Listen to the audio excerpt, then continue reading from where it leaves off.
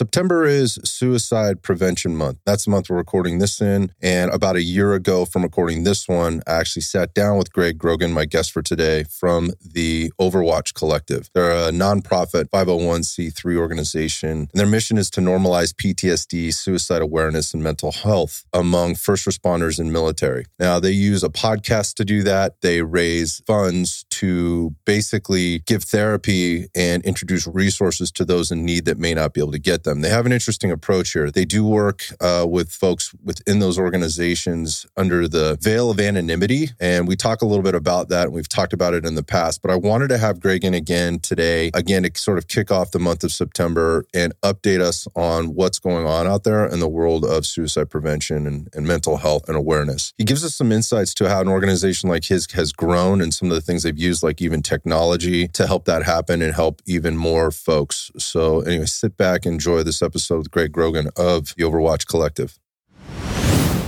You know, the older kids taught me a lesson early in life, and that was snitches get stitches. We kids wanted things we said and did in the absence of outside eavesdropping eyes and ears to remain private and secure within our little neighborhood tribe. After all, this information was private, and we were sworn to keep it secure so it didn't get exploited in the wrong hands. Nowadays, my private information has expanded beyond that little group of bike-riding marauders and now sits available on all my electronic devices. And that makes me feel pretty uneasy, especially after having my phone and personal accounts hacked and taken advantage of. The reality for you and me is our laptops are never really off. Our phones hold our entire lives, including family and work, and everything from credit cards to passports contain RFID.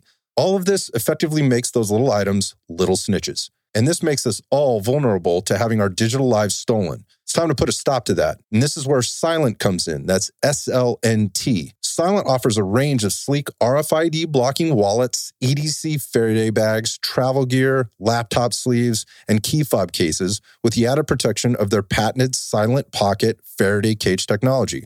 This elite signal blocking technology is the easiest way to instantly enhance your peace of mind around how your mobile devices are screwing your digital life up. My personal favorites are the Silent Faraday phone and laptop sleeve. They give me peace of mind by allowing me to completely disconnect from anything incoming and or outgoing, including things that can negatively impact my financial, physical, psychological, and emotional health. So, if you're looking for a solution to reclaiming your personal privacy, security, and health, go check out silent.com. That's SLNT.com. You can follow them at Go Silent on Instagram and Twitter, and then use the code IRONSIGHTS at checkout for an exclusive discount. I want to tell you about Bioprotein Plus. It doesn't matter who you are, guys. It doesn't matter how you train, how good you eat. It's happening to all of us. Our HGH, human growth hormone, the master hormone responsible for our workout recovery, our performance, our metabolism, and even our libido, it starts to go down. So that's where Bioprotein Plus comes in. It's the first of its kind non-synthetic alternative to prescription HGH hormone treatments. So how does that work? Well, you can get all the benefits of HGH without any of the needles, side effects, or irritating or annoying doctor visits. Best part is BioPro Plus, well, it works super fast, it's easy to use, and it's 100% safe. So when I connected with the BioPro Plus guys, I asked them to send me what they wanted me to say.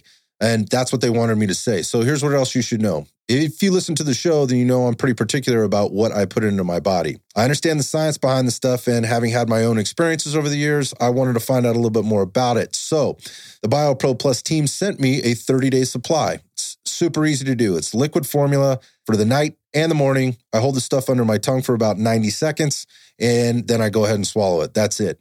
Here's what happened right away. Quality of my sleep, better. My libido, through the roof. Recovery from my workouts was dramatically cut down, and my overall sense of well-being was markedly different. And we're talking this happened within days, not weeks. The bottom line, this is the only change I made in my diet. I didn't change my workouts, and my lifestyle during this little personal experiment is exactly the same as it was, and I feel fucking amazing. All this with no needles, no prescriptions, and no weird shit to worry about like when using exogenous hormones or anabolics. And if you know, you know. Remember, this stuff is completely legal and totally safe. So if you want to fix the way you perform, look, and feel, go to www.bioproteintech.com, or you can follow them at BioproteinTech. When you get there, make sure to use code IRONSIGHTS for $30 off your order. Welcome to Iron Sights After Dark. During my 25 plus years in the fitness industry, I've always been passionate about expanding my physical, mental, and hard skills to be prepared for whatever life might throw at me. From fitness to firearms and beyond, taking a holistic approach to being prepared has led me on a journey to seek and share both knowledge and skills from expert resources in the civilian, LEO, military, and first responder communities. The mission of this podcast is to help others expand their capabilities and knowledge of preparedness while building strength in the community that shares similar goals and values. So ultimately, we contribute together and grow together.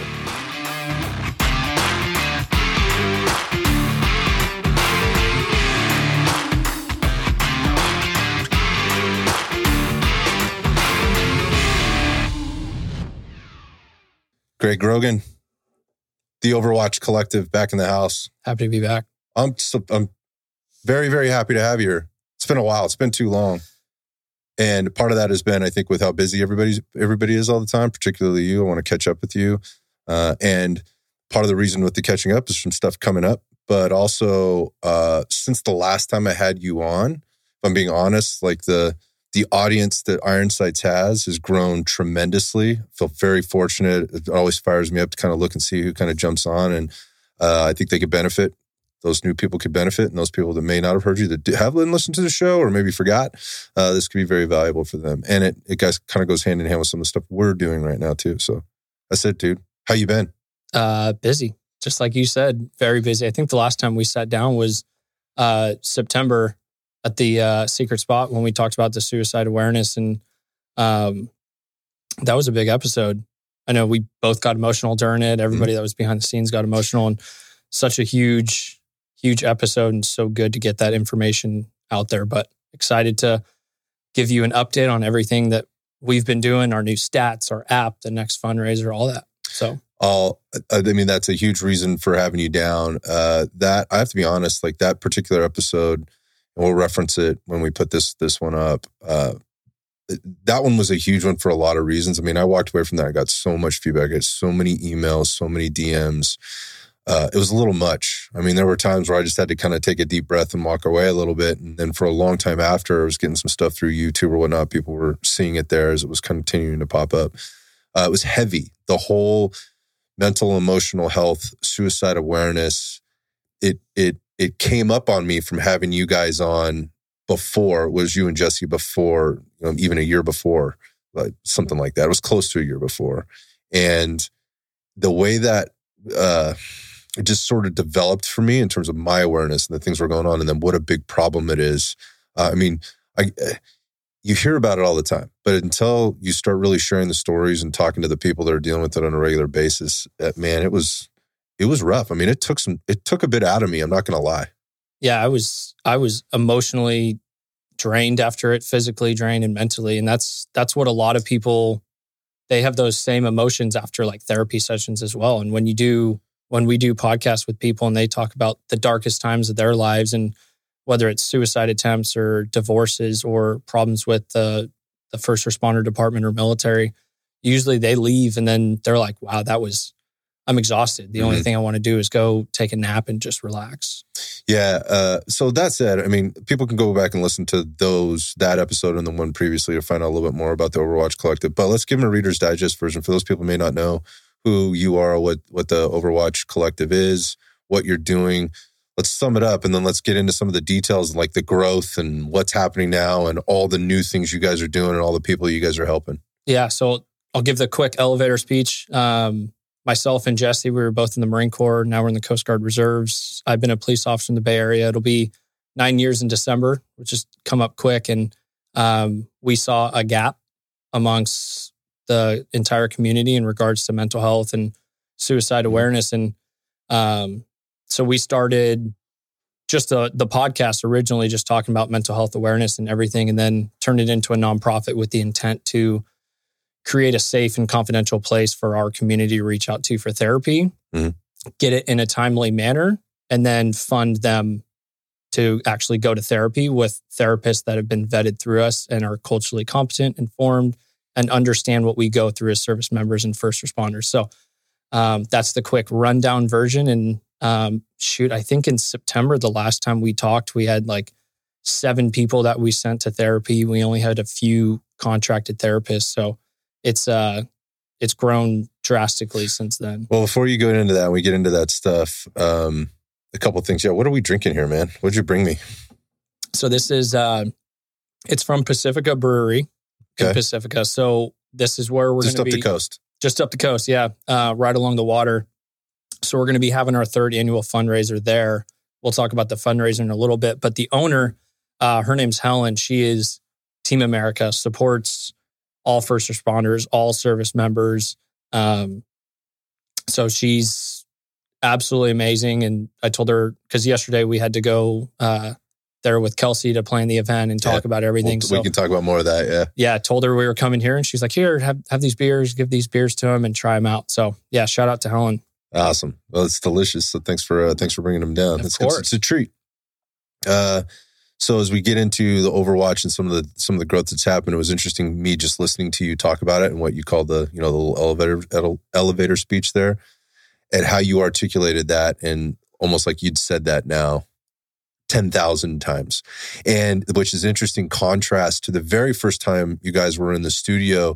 You would literally, like within that month, or even maybe it was that week, just completed and finalized and formalized the 501(c)(3) or C3, however that order goes, nonprofit, and you were just getting there. So it was all so very new at that time, and you're kind of running with your hair on fire and learning a lot of lessons and whatever else, to where you are now. Listening to you talk about it, it's like, yeah, now I can tell, like, you're seasoned at this. You've done this a few times. Yeah, and it's grown dramatically, and you never know who you're going to run into in the community. And you literally have that elevator speech where it's like, hey, 20 or 30 seconds, you need to hand a card to someone and be like, hey, we need to connect, but this is what we do. So I think I've got it down to like 20 to 30 seconds. It's tough, but I have probably done it over 1,000 times. Yeah. But so again, at that time, there was like maybe 7 people who had gone through therapy, really just building the network at the time, getting the word out. That's why I wanted to sit down with you at that time to help with that process, get that word out. What's happened since? A lot. So we added 2 more board members. So we have a board member specifically tasked out to reach out to therapists across the country and get them vetted and contracted with us. And then we have another one who does fundraising and then podcast outreach.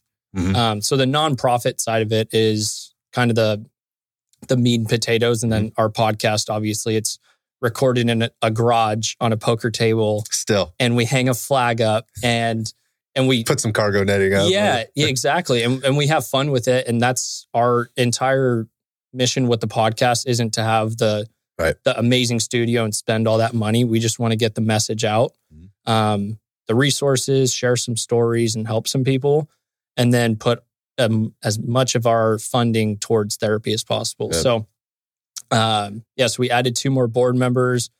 Now we have contracted therapists in 19 out of the 50 states. That's crazy. It's insane. There's so much work that goes on behind the scenes, obviously, and it's not all me. With the entire board of directors to thank. We've all been working collectively. But yeah, so 19 therapists, or 19 states, we have contracted therapists.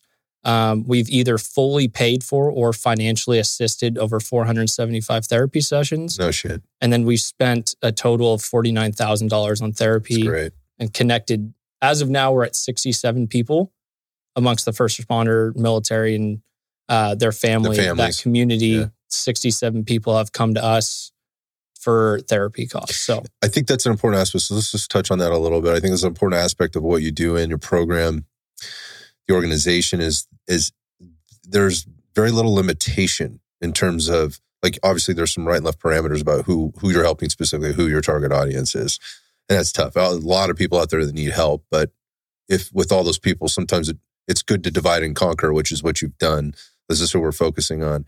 But that it outreaches to the family members as well, and those that are, spouses, kids, and all of that stuff, right? So maybe talk a little bit about how that works, just briefly. Like, how's that process work for somebody if they need it? And maybe I think to maybe compare and contrast for people that don't know, just briefly, what are the challenges that people have, particularly first responders, in getting therapy? Because I think that's the thing that was the shocking thing to me. And I think that is the bigger problem for most of the folks that you're working with.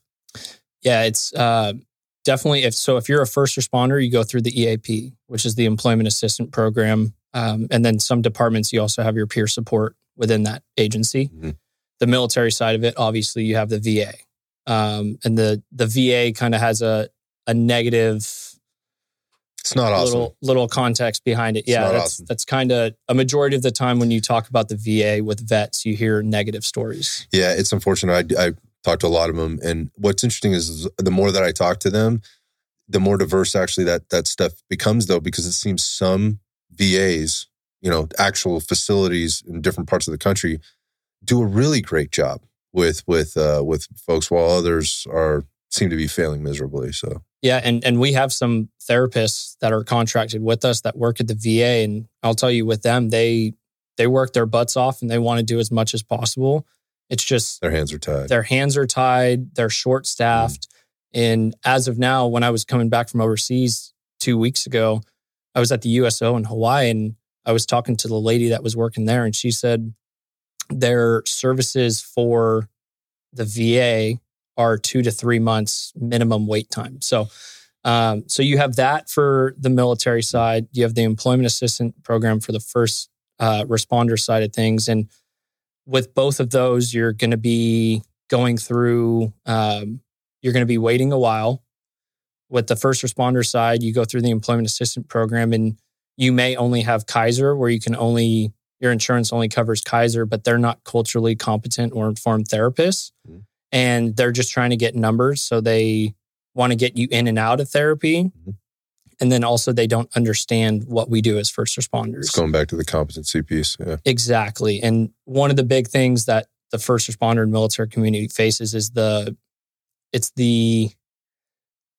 not wanting to raise the red flag, mm-hmm. right? Because as a police officer, if I go through the Employment Assistant Program and I trust the confidentiality aspect of it, and then that gets broken, compromised, yeah, there's a chance that I could get my firearm taken away for a little bit or put on light duty, and then nobody wants that stigma put on them. Yeah, or worse, like you lose trust you lose trust with your people in your department. Like, is this guy okay?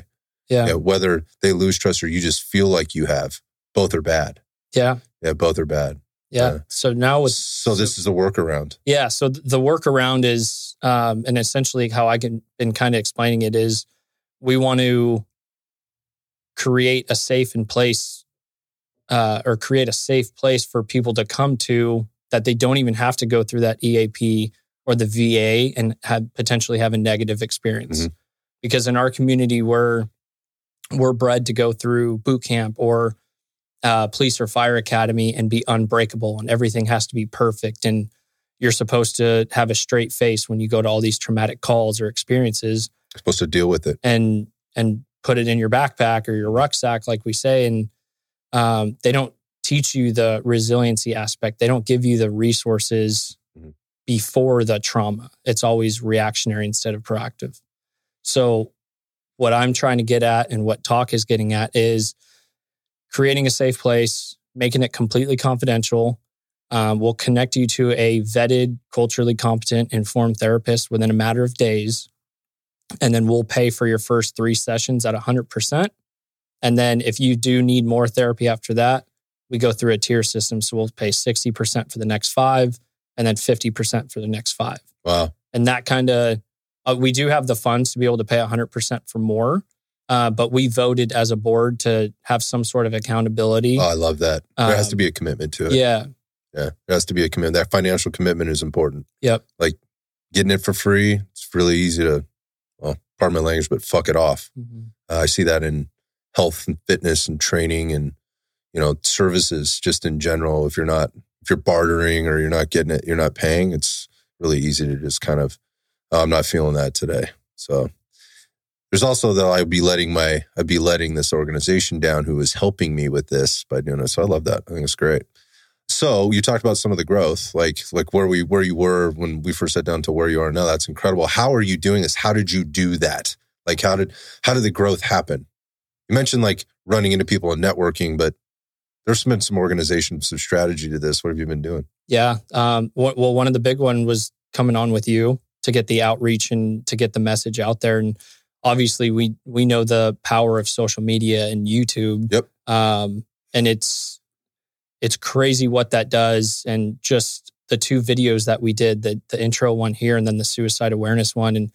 And that brings a lot of attraction. And then our podcast, which has like 95 downloads with almost 95 episodes with almost 11,000 downloads. Like it's not much whatsoever. Yeah, but it's another platform, man. It's an important one. Yeah. And I think we've hit an audience that had enough people on via Zoom or in person to kind of have that word of mouth, and then also people be able to listen. The connection, yeah. And then honestly, a lot of it was through Instagram and going on websites where you can find therapists in different states and reaching out to therapists and vetting them. And then, nope, that one didn't work out. Let's try this one. And so, there's a lot. It's been a grind. It's a lot of work that goes into it. It's been a grind.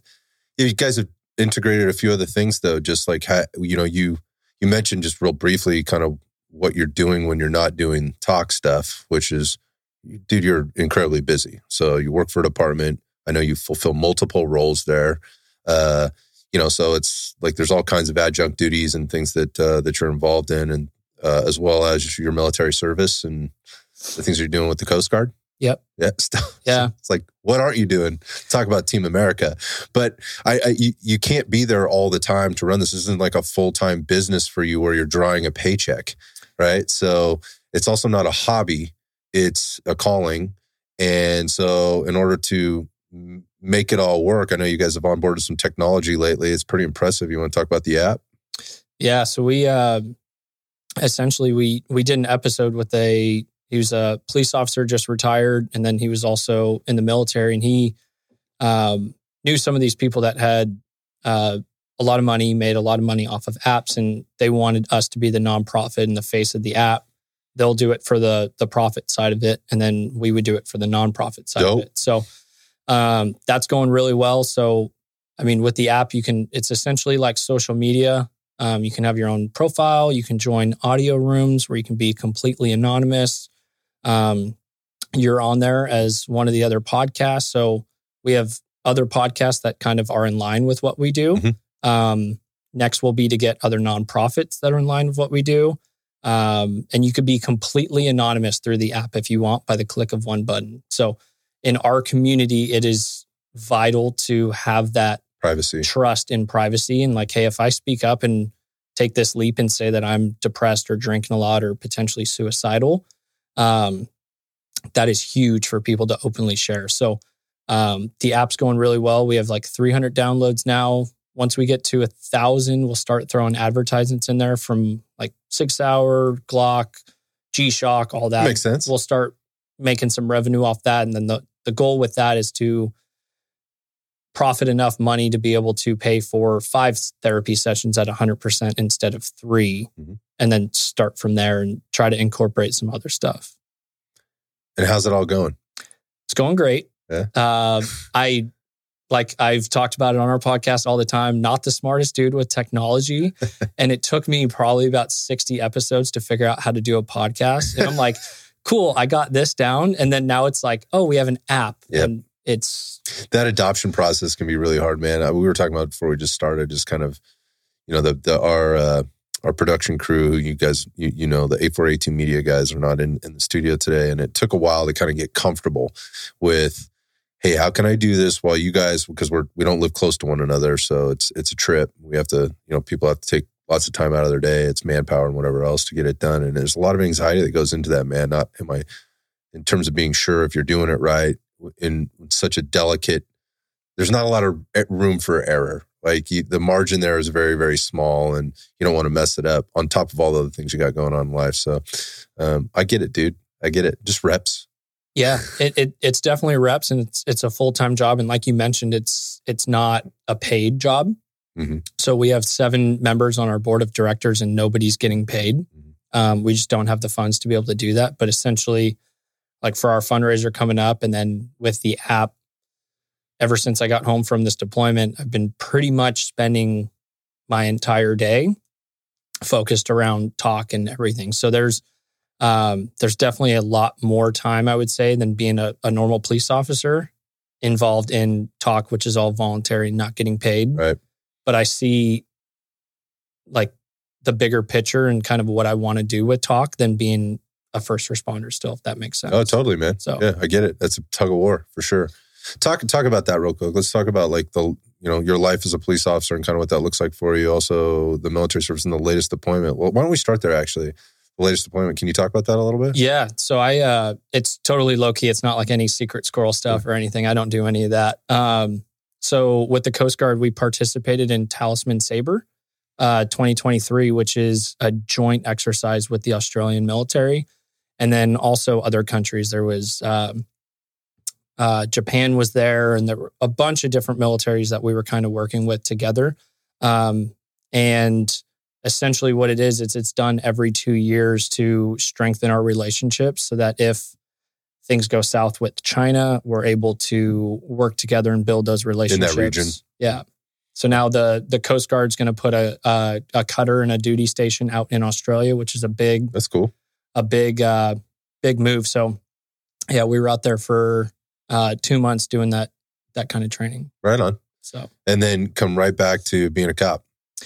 Yeah. So, thankfully I had enough leave days built up. So when I got back stateside, I did my demobilization process, which was 2 days. And then I had 7.5 days of leave. So technically today's my last day of leave. And then tomorrow I picked up an overtime shift at work to go back to work and make some extra money. Make some money. Yeah. That's the upsides and the downsides. It's exactly. A double-edged sword. Yep.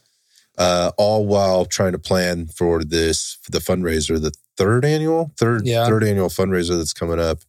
Let's talk about that and kind of the what and why behind that. So, I mean, you already talked about TOC, so it kind of makes sense. Like, this is nonprofit. We got to raise funds. We're providing funds for people to get this stuff, or this help, this therapy. Talk about the evolution of the fundraiser and the importance and how it all works and what you're most excited about maybe this year. Honestly, right now it's kind of me and Kelsey doing a lot of the planning, and she's our secretary and event planner, and we're so busy. We look at each other and we're like, God, we're just so excited for it to be done so we can kind of take a deep breath. I hear this all the time from folks, man, that plan events. You're like, okay, I'm ready for it to be September 24th and kind of just put this aside. But no, all joking aside, we don't have enough time or the funds to hire a grant writer or get into doing grants to be able to get money towards the nonprofit to be able to fund us. So essentially we're getting all of our money from donations, sponsorships for the fundraiser, merchandise sales, anything that we can kind of get is what's paying for these 3 therapy sessions paid for at $175 an hour. Right. So with that, we're kind of making all of our money from the fundraisers. I'd say a majority of it. So last year, I know UCC and Rue came. Yeah, we'll be there again. Which was an awesome time. Mm-hmm. We had 240 people there. We raised $65,935. Built so many connections. Had a lot of fun, and I think it was a great event. Oh man, I had a great time. I mean, these were my takeaways. First off, it was a great time. It was a great party, right? If I look at it that way, and the things that made it great were the environment. We were, on the coast where it was outside. It was gorgeous weather. So it was just sort of a really great setting, and I'm looking forward to this year setting the new setting at the brewery we were just talking about, right? Yeah. And what that has to offer. So I think that's always good when you have a cool setting that you can bring people into. It's like sometimes I've been to like a lot of weddings as an example, and some of them have just been like, this sucks, it's hot, or it's just a terrible, venue or whatever. And the food sucks and, whatever. Yeah. And it's just not fun. This is fun. This is an event like you don't want to miss from that perspective. But the bigger thing was the people and who you meet and who you get to interact with, and the stories that people will tell you about how they got connected with TOC or anybody else that was there. That was really touching, actually, for me to walk around. Everybody's super friendly and just wanting to get to know everybody, because a nonprofit really is a community, and it has to be, the village working together to get it done. So the impression I got is that all these people were there trying to do that, like, who are you? How can we leverage this relationship to improve or make better what this whole event is about? That was pretty cool. A little overwhelming at times, if I'm being honest. Like there's a lot of energy. Yeah. A lot of energy, because everybody there is closely connected to obviously the concept of emotional, mental, psychological care, but also the suicide component that comes along with that when there's been a miss or a gap, or somebody has died by suicide through that whatever process they were going through. So it's kind of this mix of emotions. And I think anybody that's going to this needs to be ready for that. But at the same time, it's super rewarding because it really brings you back down to earth, if you will. It really does. And I know we were running around with our heads cut off like the entire time, and I didn't realize it was going to be like that for us. I know I told a bunch of people, I'm like, hey, we'll have time to catch up and talk about. No, we were running I never expected that, by the way. So yeah, we were running around the entire time, but so it was a really good turnout, and every single person there was a supporter of the first responder community, the military community, and some of them were spouses and significant others that came as well, and other companies and other nonprofits. Right. And they all came for the common goal of raising funds and getting education about mental health awareness in our community, and being a part of that change to kind of normalize it and reduce the stigma. So it's such a great group of people, the community that we have, because you're all the brothers and sisters essentially taking care of each other. Yeah, it's pretty special. And it's not an easy thing to do, to build a tribe like that, within a larger tribe. And so, yeah, it was a lot of fun. There's some other great parts about it. I mean, if you go, you have the opportunity to enter into a bunch of raffles, which obviously the proceeds of those go into, it's the fundraising piece of it. I mean, people were walking away with some pretty crazy shit, man. That was wild. Like I didn't expect that. I mean, I knew there was a lot of cool stuff happening. You guys have done a good job at promoting it, but people walking away with some really cool items. And what I mean by that is like high value items, which speaks to the connection that those people that are donating those items, feel to the cause, which I thought was really, really cool. It was just like, what, this raffle ticket cost me $1 or $10 or whatever, depending on what it was. And I could get that. Like, that's wild, and people were walking away with some really cool gifts, still talking about them. So that's a fun part too, but also it's a huge part of why folks are there. So like, I'm just going to put it out there now. You don't have to do it. I'll just say, get a ticket to the fundraiser, right? Go, and then bring your money and buy some fucking raffle tickets. Yeah. and contribute beyond that, because you could win some cool shit, and every penny goes to the cause. Yeah. And it's and so I have all the numbers memorized because we've been working on it nonstop. So we have 33 raffle items, including yours. So you're donating the package to come to Red Dot Fitness, which you did last year as well, and we appreciate it. Yep. So we have 33 raffle items. We have med kits, hardhead veterans donated 2 bump helmets. We have a bunch of cool raffle stuff. And then our auction, Jack Carr, Navy SEAL, retired. He came to the table again, did he? So he donated his book series, signed again. Wow, that's cool. Which is really cool. And we've been talking to him a little bit more, which is awesome to see. We have some huge auction items. We have another firearm in the auction. And then the special raffle tickets, Staccato's donating another 2011 Staccato P Duo. I'm all over it. I still remember being mad at the guy that won it last time because it wasn't me. He bought one ticket. He better not show up this year. He's coming. He already got his ticket. Damn it. Yeah, he loves that thing. So they're donating another Staccato, which will raise, last year we raised $6,000 off that. Incredible. Stag Arms is donating a 308 16-inch black nitride. It's a 308 rifle. I don't know the exact specs on it, but it's MSRP at $2,300. So we have that. We have a Yeti cooler, a 65-inch TV, and then something else. I'm blanking on the fifth one, but there's some really cool stuff that you can get. And then we have the live cigar rolling station that'll be rolled right in front of you with our logo on it. You could take some home. And then we'll have some of our sponsors that are sponsoring the fundraiser. They'll have a booth there. We'll have service dogs there. So it's going to be a good time. Man, again, like the whole point of this thing is to support the things that you guys are doing. I wonder if we could just maybe, are the things you can talk about, just some of the incredible stories maybe that have happened in this last year? Because it's really been that long. It's been almost exactly a year since we sat down last time, and since the last fundraiser, specifically. And this will come out a couple of weeks before the fundraiser. Can you talk about sort of the actual work that's being done? I mean, you talked about some of the stats, and those are numbers. And certainly if you're running a business or you're running a nonprofit, you're sitting on a board, those things are important. But what's behind that stuff, man? Can you talk about that? A lot of work and a lot of trust with the community reaching out to us, because so essentially kind of how the process works, if someone does want to reach out to work with one of our contracted therapists and then either receive financial assistance or not, they have to go to our website.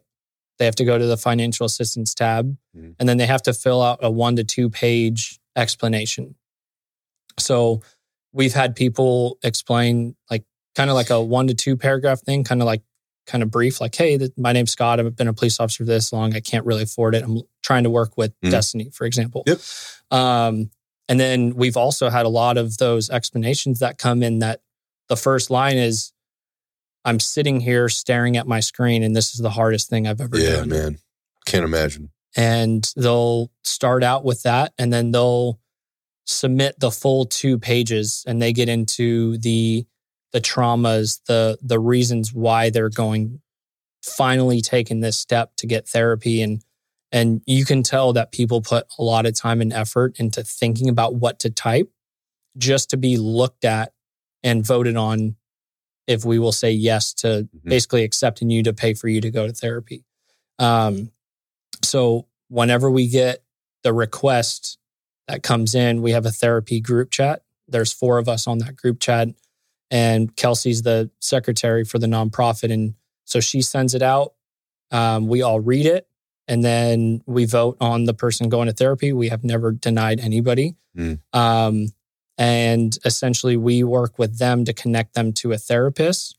And then once they sign our waiver that says all we're doing is connecting you to one of our contracted therapists and paying for you to go, we're not liable for XYZ. Right. Then they're off to the races with the therapist. And then the only thing that we get from the therapist is the bill. And then if they need to go and see them again or somebody else, we get a request of continuation for the next tier, the next 5 sessions, or can you please connect this person with someone else, or whatever the case may be. So is there anybody else doing this out there, man? I mean, or is anybody kind of caught on to this, or just recognizing like, this is a fucking thing, man? And like you said, whatever it was, how many people, how many therapy sessions now? 475. Yeah, which is awesome. Yeah. But at the same time, not nearly enough. Yep. Not nearly enough. So, I mean, there's such a need. Do you see anybody else out there kind of catching on and maybe trying to do this stuff, or have you had interactions with anybody through TOC that maybe had an interaction with somebody else? And has it been, I mean, what can you say? Is there compare and contrast? Is this happening out there? What can you talk about? Yeah, I mean, I literally on my way down here, like, as you know, we're both super busy. I had a call with a marriage and family therapist. So she's got to go through that 3,000 hours to become a licensed marriage and family therapist. And she reached out to us and was like, hey, like in the future, I'd like to work with your organization. It seems like you're doing great things. And then I would like to donate and my company will match. And I was like, cool, let's hop on the phone for 30, 45 minutes. I'll tell you about it. So kind of everything that we've just talked about, told her. And she was like, you're filling this gap. This is so needed. And then I did a podcast this morning with a gentleman out in Florida with Project Rebirth, and same thing, filling the gap. This is what is needed. but no one really doing the same kind of thing. And it's, if nonprofits are kind of doing something similar, they're not paying for them to go. They're just connecting them. And then we also have the podcast aspect as well. So, right. But yeah, I just look at it and with all again, my experience, which is very limited compared to yours and whatnot. There's just such a huge gap, huge need. And, I wonder if like you're talking to the people, like in terms of who's listening here, what do you want them to know about that gap? I mean, you talked a little bit about the stigma that exists, particularly sort of in the first responder world. I think people can sort of wrap their heads around it. And I also hear quite frequently that folks in that world feel like that is going away a little bit, at least a little bit. But these may also be people that haven't actually gotten to a point where they felt like they needed to reach out for help, or maybe they have and they're just afraid to do it. So maybe they're putting a little sugar on that. I don't really know. But I think in general, like what you're hearing is like the stigma is going away. We just need more people to be asking for help. And for all of those people that are, you just go back to kind of the VA thing. Do they have to wait 6 months to get in to see somebody? And then when they do, is the answer medication every time? I mean, so I just kind of said a few things there. I mean, what do you want people that are kind of hearing this for the first time or are not fully, you don't think are fully aware? What's the biggest miss? Like why aren't we doing a better job with this? Yeah, I think it's like a lot of people say there's not enough resources out there, but also it's on the individual to be resourceful and look for those resources. That's an important point, man. That's a very solid point. Yeah. And I was talking about that with the guest on our podcast this morning, and there are a lot of resources out there. You just kind of have to go searching for them a little bit. But my intent with the Overwatch Collective is to get everywhere. I want to get all over the country, and I want to work with other nonprofits to make that happen. So that if a first responder or service member ever feels the need or like, hey, you know what, like I'm starting to go down the roller coaster, they don't need to raise the red flag and go through their chain of command and reach out for help or peer support or their EAP where they may be judged or their career may be affected. The goal is to have them come to us, download our app so they have a resource. Everybody has their phone with them at all times. You can literally get help by doing a few taps and we'll reach out to you right away. So every single first responder and service member, I would say pretty confidently, knows someone that has died by suicide, unfortunately. And the whole motto is one more is one less. So one more person we can help is one less potential suicide. Right. But we need to reduce the stigma and normalize it. And I think it is getting a little bit better. And it's getting normalized, but what frustrates me is that we're still seeing all these suicides. So we're at 60 reported police officer suicides for this year, which is more than double the killed in the line of duty for police officers. So there's still a gap there.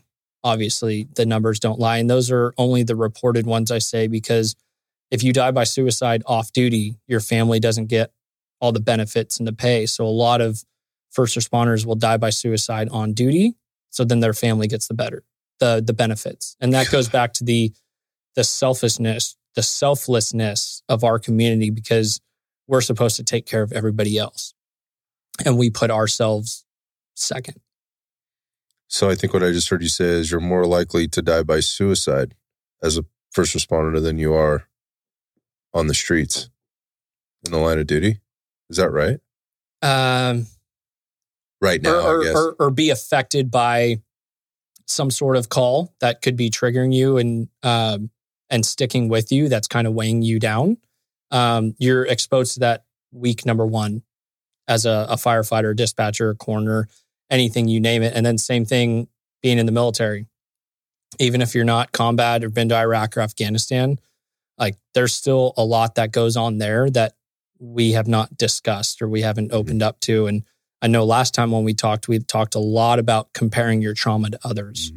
And that's something that we see a lot. So what we're trying to do is create this place where you can come to this nonprofit, people that understand, because the entire board of directors is first responders, vets, family members or spouses of first responders and veterans. We know the community. We know what you go through on a daily basis. We know what your family members go through, and we have the resources to help you. So for the first responder that's out there, and the things that you've learned maybe in the last year, specific to getting to that place where you ask for help, what advice do you have for them? Well, first off, let me back up a little bit, actually, because you were talking about something there just with the thoughts and the ideas and the roller coaster, I think is the way you described it. And you put all these things in your backpack or your rucksack and it's weighing you down. It's about to blow open and there's nothing you feel hopeless or helpless at this point. I think one of the things I kind of learned was just because you have suicidal thoughts maybe doesn't necessarily mean you're suicidal. And that might be a tough thing I'm not a therapist. I don't work in the world, but at first that was a little bit tough for me to understand. But at the same time, like that goes back to the, you're having some weird feelings. Like to you, they feel weird, right? They feel like, I don't know but at the same time, they're not good. I should not be feeling these things. And what you said was you want to create a space for people to maybe ask for help or reach out for help, but doesn't raise the red flag. And right now, the red flag is this, in some cases, like if somebody, like a therapist decides, again, if you go through your EAP program, a therapist decides whether you're suicidal or not. No, you asked me on a checklist form, like, have I had thoughts of suicide? Just because I checked yes doesn't necessarily mean I'm suicidal, but I have. I think that's something that's kind of missing, right? I think still people are, obviously that's a very slippery slope both ways. Like I also don't want to discount that, oh dude, okay, so the guy thought about killing himself, but that's not that big a deal. I'm not saying that. Yeah. I'm not saying that at all. But what have you learned in terms of how to maybe from an advice perspective, in terms of how to talk to folks out there that have had these thoughts and they know they're not good thoughts, and that bothers them in and of itself. But what bothers them more is if I even for a second expose this to my spouse, my patrol buddy, one of the guys at the firehouse or whatever else, this could spell disaster for me at a million different levels. Can you talk to that? Yeah, and I think that's one of the reasons why we see so many first responders and service members these days that have those exact thoughts for years and years and years. And throughout that time of not getting any... left unaddressed. Exactly. And not getting any help with therapists, not performing EMDR, not taking care of the mental side of things, right? So you all have a physical fitness test. You have to stay in shape. Right. But what we're not doing annually is checking in on your brain and how you're feeling with the calls and if you need anything. And I think one of the big aspects is a lot of people in our community do not understand what therapy looks like. I don't think it's a very common thing for our community to understand that you can tell your therapist that you have suicidal ideations, and that's not going to raise the red flag. What the therapist needs is suicidal ideations with a plan attached to that and intent. Mm-hmm. Then, unfortunately, the red flag gets raised. And that's, at that point, it's like a cry for help. It's almost much like law enforcement when you think about it. Like you have to go down this path. Like you can't just arrest somebody for thinking about committing a crime. Yeah. Right? Yeah. So for those in the community that are struggling, that know that they should be reaching out, or probably be like, hey, I remember listening to this podcast, and be like, hey, just reach out for help, and then pushing off to the side. And then a few months later, be like, hey, I really should. Like, you need to talk to someone that you trust, that can be kept confidential. And that may be difficult to do. Or you can come to our website and we have our buddy program. So I think that's another great resource for the community to understand. So through our website and our buddy program, we have over 30 people that have a photo, email address, and their bio attached. Mm. And they have volunteered to come on as a buddy, and you can reach out to them whenever and talk to them about whatever. And you can find, if you're a firefighter and you want to find a firefighter, you scroll down until you see the Pernay's on there. And then you find the other one, Steve, with the captain firefighter hat, who talks about how he was an alcoholic and recovered from it. Mm-hmm. And you can reach out to him directly and completely confidential between you. So I think that's one of the things that can help. And then finding a person to talk to that you can trust, and maybe trying all of those resources before going to your supervisor or your chain of command, because the last thing that we want in our community is for the word to get out that you're going through a tough time, because we're all supposed to be these strong, badass people. And, robots. Yeah. Yeah.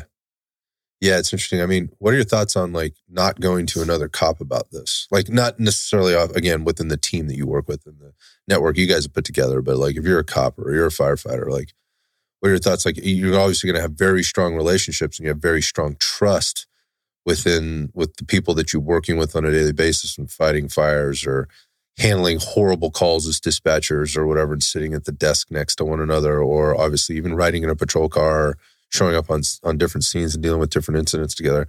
What are your thoughts on going outside of that circle and encouraging people to do that?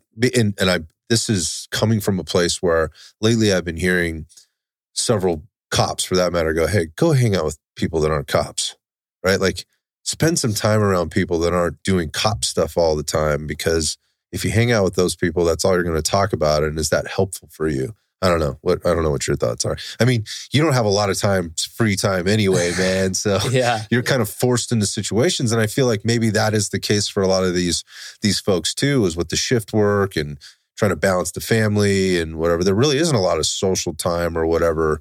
So they wind up, their social time is partly work time, which also bleeds into workout time and that kind of stuff. I mean, I don't know. What do you have to say about that? Yeah, and I think I've heard a lot of the podcasts with a lot of police officers where they say you end up hanging out with police officers because you get each other and you have the same beliefs. And after your shift, you go to choir practice and you go have a few drinks in the parking lot and you go home. And if you live close to each other, you're always hanging out.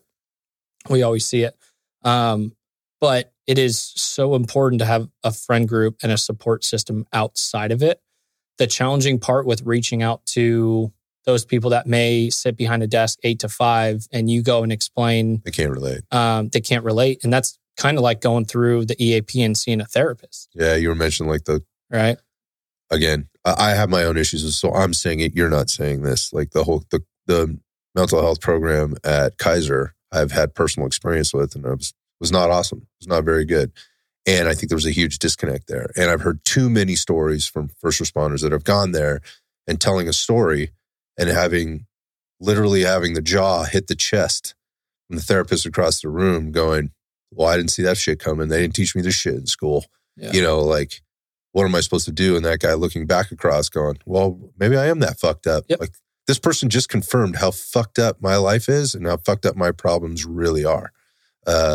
So again, that goes back to, I guess if you're going out to the outside circle, like, are you going to get that response, from them? Can they really relate? That's tough. So tough, man. Yeah. And that's why it's so important for us to get someone in our community connected through us. So it's a culturally competent or informed therapist, so that when you finally take that big step and reach out for help, we can almost guarantee you that you're going to have a good experience.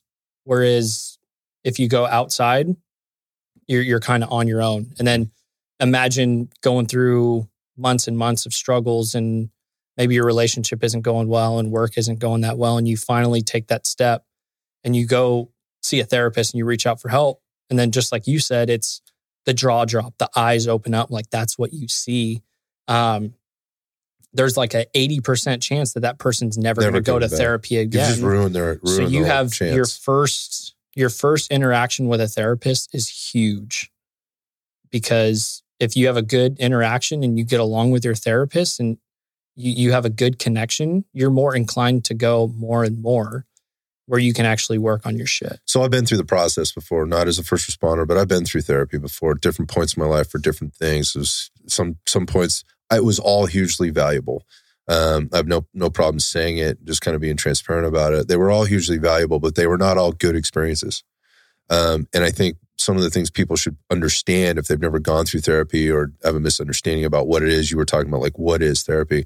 I think it means different things to different people depending on their situation, where they are in life, and obviously their goals. So you could relate that to a lot of different things, I think, kind of parallel. But part of the process for me, quite frankly, was, and I'll just say it like this, is that you're kind of shopping for a therapist. Because if you're in a silo or some type of an institution, insurance, an department that,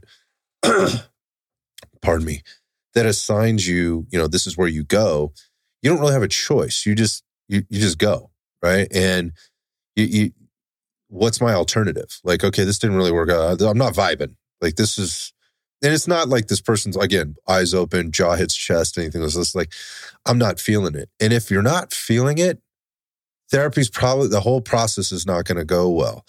And I think that's the value that you guys provide is like, look, we at least have vetted this person out, and maybe this is a good question, I guess. What are the traits, what are the things, the characteristics that you're looking for that makes somebody culturally competent and qualified in order to be on that team? What are the things that you're looking for? What can you explain to us? Yeah, so and this is kind of new to me as well, and obviously I'm still progressing. I'm not sitting here saying I know everything about the therapists and the neurological, Tony Ryan and the coaches. I don't know everything, so I'm still learning new stuff, which is great. A few months ago, I learned culturally competent or informed. Mm-hmm. So we've been saying that a lot now and hearing more about it. And the culturally competent is the prior police officer who turned into a licensed marriage and family therapist. Mm-hmm. That's the competent. Like he or she was a first responder, was a vet. The culturally informed is the Destiny Morris, mm-hmm. who was our first contracted therapist and has seen a majority of our clients, who is absolutely amazing. She is a culturally informed therapist because she was in a relationship with a firefighter and her dad was in law enforcement. Got it. So that's kind of the difference between that. Got it. So when you're going through this process of vetting people out, you're trying to assess where their connection points are. And I would imagine if people are reaching out to you, then they probably have some connection to it already, no? Yeah. And a lot of people will reach out and it'll be like these are professionals. I mean, professional reaching out to you. Correct. Yeah. And it'll come from our website submissions where it'll be like, hey, this doctor works in San Diego with a lot of Marines in Camp Pendleton. She's looking to work with you. That just happened 2 weeks ago. Or the Instagram, like the lady who I had a phone call with on the way here is, hey, my husband works for CAL FIRE. I'm getting into it. I'd love to work with you. And then usually it's like you're preparing for a podcast for the first time. It's a 30 to 45 minute conversation. Mm-hmm. We're telling them about TOC and the process. They're telling us a bio about them. And basically for the informed part, if one of their family members is a first responder or service member and they have a good grasp of what we deal with, then that one's kind of simple. And then also for the culturally competent, like, hey, if you were a prior United States Marine and now you're in San Diego, which we have 2 of those, that's pretty easy to be like, okay, cool, you're vetted. You said Semper Fidelis. I know that you're a Marine, So that's kind of how that process goes. There are some where it's a little bit more difficult and we'll ask for some certs to verify.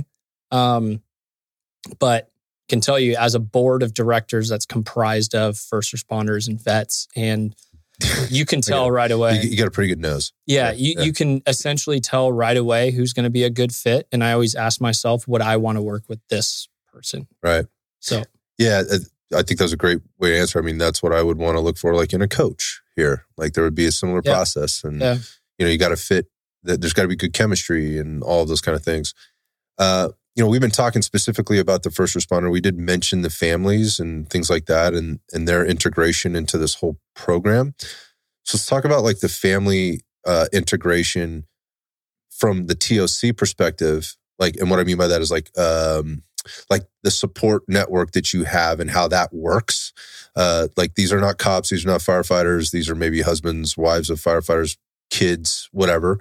And then the other side of it, obviously, is the family members that, because we're not talking about family members getting therapy right now. Like, we're talking about the firefighter, the cop, the ex-service member or current service member or whatever else. So can you talk about that dynamic, how that works? Yeah. So it's, so basically if a spouse or significant other reaches out, they just, for therapy, they usually say him, spouse or significant other to a lot of the ones, and I'll use Destiny, for example.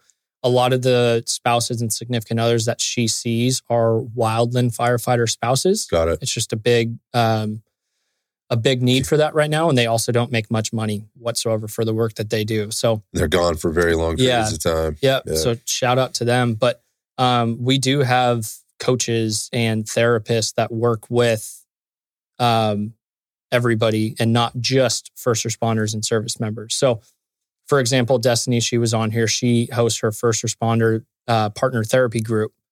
And she's doing it twice this year. And she has spots for, usually it's around 8 to 10 people, I believe. And it's 11 sessions, the first one being an intake sessions. And then it's once a week and it's via Zoom. It's virtual. With that, we pay 50% of the cost if the person reaches out for financial assistance. So we have that resource in addition to some of our other therapists that will work with the spouses and significant others. And then we also have the buddy program where we have people who are waiting for you to reach out to them. These are not necessarily therapists. These could be like... Yeah, so for example, my mom's on there. Yeah. My mom's on there as a resource. Talk about her experience, She's been through a lot. Let's talk about it. Yeah, she's a fucking saint. Excuse my language. No, so I was talking about the people that I met at the fundraiser and whatever. Yeah. It's such an honor. I met their parents, man. Yeah. I mean, I hung out with your dad and Jesse's dad in the parking lot for probably an hour before the event. And then during, we got to chat, and then the moms came over, and what a fucking amazing group of people. You guys are fucking lucky. You guys got amazing parents. But that said, like, mom who, and I'd heard a little bit about this before, and I heard your version of it, and then I heard her version of it. By the way, she's way fucking tougher than you, dude. Yeah, she is 100%. She's way tougher than you. And I give it to her hands down. So she and my dad have been together for over 40 years and married, and he's been a police officer for 40 plus years. Wow. And to this day is still, I don't know why, but picking up overtime shifts for patrol and details. And then he was also in the military reserves, started out in the Coast Guard and then went Army, and has deployed to Iraq and Afghanistan and did all that and was gone for like 14, 16 months, was gone for a year, stateside on active duty orders, leaving obviously her behind with myself and my brother to raise. And then if that wasn't enough, my brother became a firefighter. I joined the Marine Corps, and then I became a cop 2 years later. So it's kind of all that she knows. Right. And she's been through a lot, but she understands what it takes from a spouse or significant other to be a wife or of a police officer, a service member that's going to be gone, the mother of 2 first responders. So she's on there as a resource. And we have several other people who are resources on there where you can reach out to them and be like, hey, like, my husband's been gone a lot, working overtime, seeing more stuff. He comes home and I've been seeing these types of changes in his mood. Like, have you been through this? And that's completely confidential between them. And then Wives on Fire podcast, they're on our app as well, in addition to you. And they're 2 wives of firefighters up in Oregon. And they started a podcast just talking about when the firefighters are gone, how everything in the house breaks and they have to deal with stuff, how they learn about them having post-traumatic stress following these calls for service. And like, there was no like introduction for them when they started dating. There's no handbook on this shit. Yeah. Like, hey, you're starting to date a first responder or a service member. Hey, here's a brochure. This is what you're signing up for. This is what that means. There's none of that. It doesn't come that way for the wildland firefighter either, by the way. No. Yeah, there's no book for that. Yeah. I mean, there are books that have been written. In fact, I have one up on my shelf right now with regard to that, but that was given to me by a buddy, Chris Howe, who's up in one of the local departments here. It's awesome. It's about what they didn't tell you. What they didn't tell you and what to expect, and that he gives it to all the guys that come direct out of the academy. He says, here's all the things they didn't teach you, and he hands them a book. But there's no playbook to all of this stuff. No.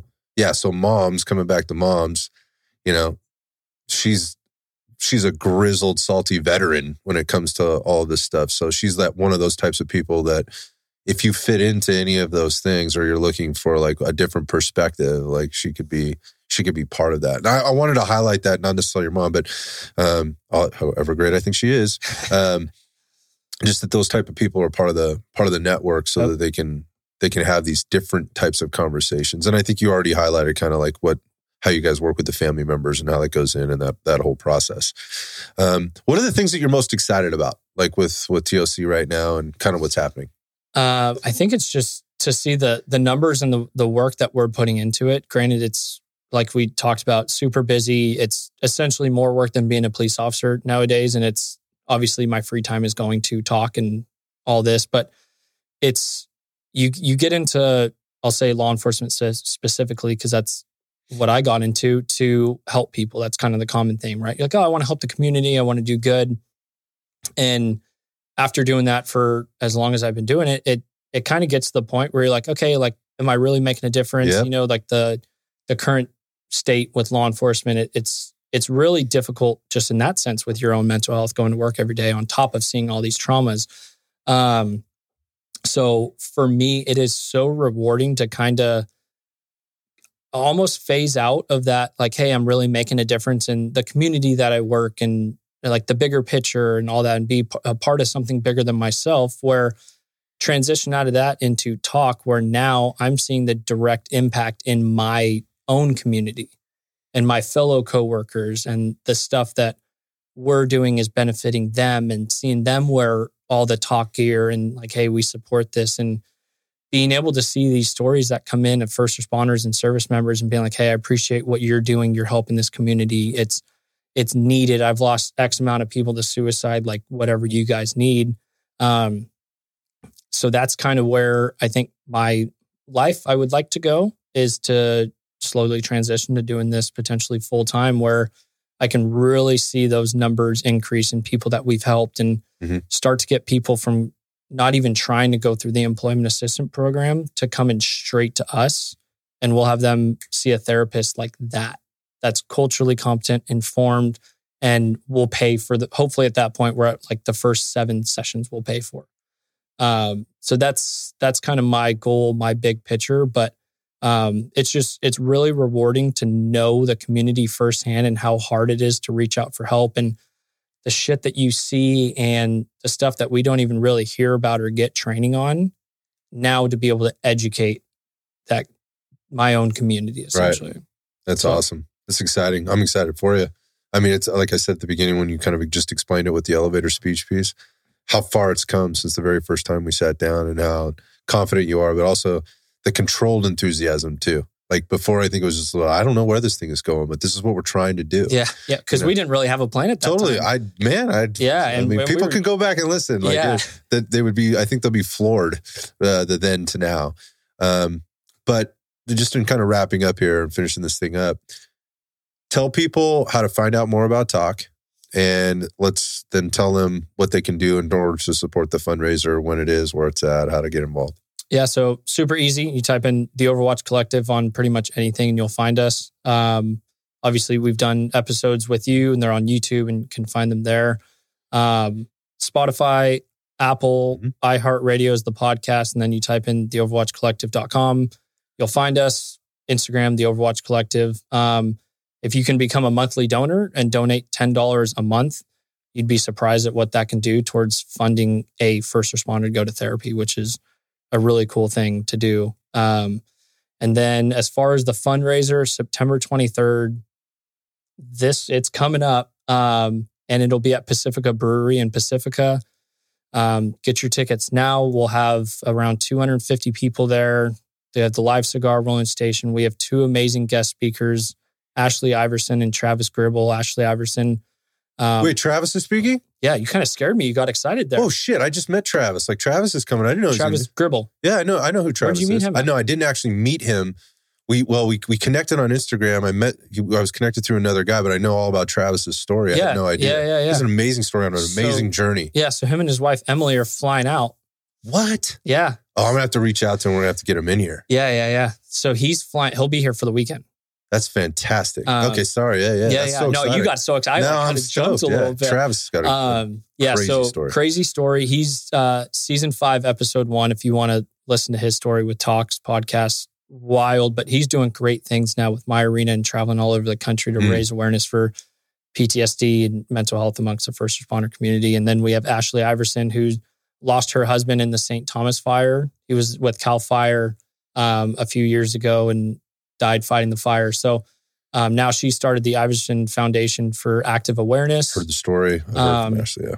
So they're going to be our guest speakers. And then, like we talked about before, we have the raffle, the auction, the special raffle. And then the best part about it is the people that you get to hang out with. So all of those proceeds from that go directly towards funding therapy sessions. So, and we desperately need it. We need as many people in the app as possible. And that we're posting about the app a lot. So if you go to your app store, whether Android or Apple, and you type in the Overwatch Collective, you download our app and create a profile. And then if you can't go to the fundraiser and you do wish to donate $50 or the cost of a ticket, $100, a lot of people do that, which is really cool to see. Honestly, anything helps at this point. Yeah, I mean, I think for the things that you guys are doing and all the all the things we've talked about now and in the past, like $100 is just, it's a dinner out, man. Yeah, sometimes it's 150 or 200. That's what crazy. I mean. It's like a fucking dinner out. It's not that much, but what it can do in terms of helping somebody or even saving somebody's life for that matter. Yeah. And then one little part that I kind of forgot, what some companies are doing now is they'll donate to us monthly. And then so with all of your donations, we draft up a donor letter. So you get our EIN, you get all of our 501c3 info. So it's a tax write-off. So if you're out there listening and you're a company, own a business, whatever, or you know people that match donations, we'll provide you with a donor letter. So you get tax deduction. It looks professional, I promise. You'll get everything. And then we'll sometimes, depending on the donations, we'll send you a t-shirt and a coin. We just got a $10,000 donation. That's fantastic. Which was huge. They wanted to be anonymous, which is awesome. And so now we're at $33,500 in sponsorships alone for the fundraiser going into it. So that's a great start, man. So in terms of blowing the doors off of last year. Yeah. So I think that would have been the thing that Kelsey would have been the most pissed at you for not talking about. Which part? That last part. Like about if you can't come make a donation. So I'm going to ask him to shout out to Kelsey here. Shout out to Kelsey. She's crushing it. I'm looking out for her but more specifically you. Is there anything else you may have forgotten so that Kelsey doesn't get mad at me or you for not saying? No, I think I'm good. Okay. I am good. But I appreciate you having us on. And it's cool. And I obviously haven't seen you since the last fundraiser, and we didn't get too much time to sit down and talk. But no, I appreciate you having me on to talk about TOC. And as you can tell, we've grown a lot, and I've become even more passionate about it, and really seeing the impact that we're making on our community and saving people's lives. Like it's really cool to see. So thank you from the bottom of my heart for having me on here to share, to talk about it, everything. It's always a good time seeing you. My pleasure. I'm proud of you and your team and all the things that are going on out there. Anything that we can do to help down here, we will. I appreciate you taking the very little time out of your day that you probably have to spend with me and to spread the message. And from a timing perspective, for anybody listening to this, this podcast will be released next week or a week from the time that we're recording it. So it should be very relevant early on. That's those September 23rd, 2023 dates. But look, man, even if you're listening to this after somewhere a year from then or whatever else, TOC is still there. The need is still there. The donations still need to be made. The contributions still need to be made. They're always looking for good people, as you've already mentioned. And it's very easy to reach out to these guys, whether you're in need of help or you want to help. So, the Overwatch Collective. Thanks, Greg. Appreciate you, brother. Appreciate you. Thank you very much. Thank you for tuning into this episode of Iron Sights. If you enjoyed our conversation, you can support our mission by hitting the subscribe button, leaving a review, and sharing the podcast with a friend. I'll see you on the next episode.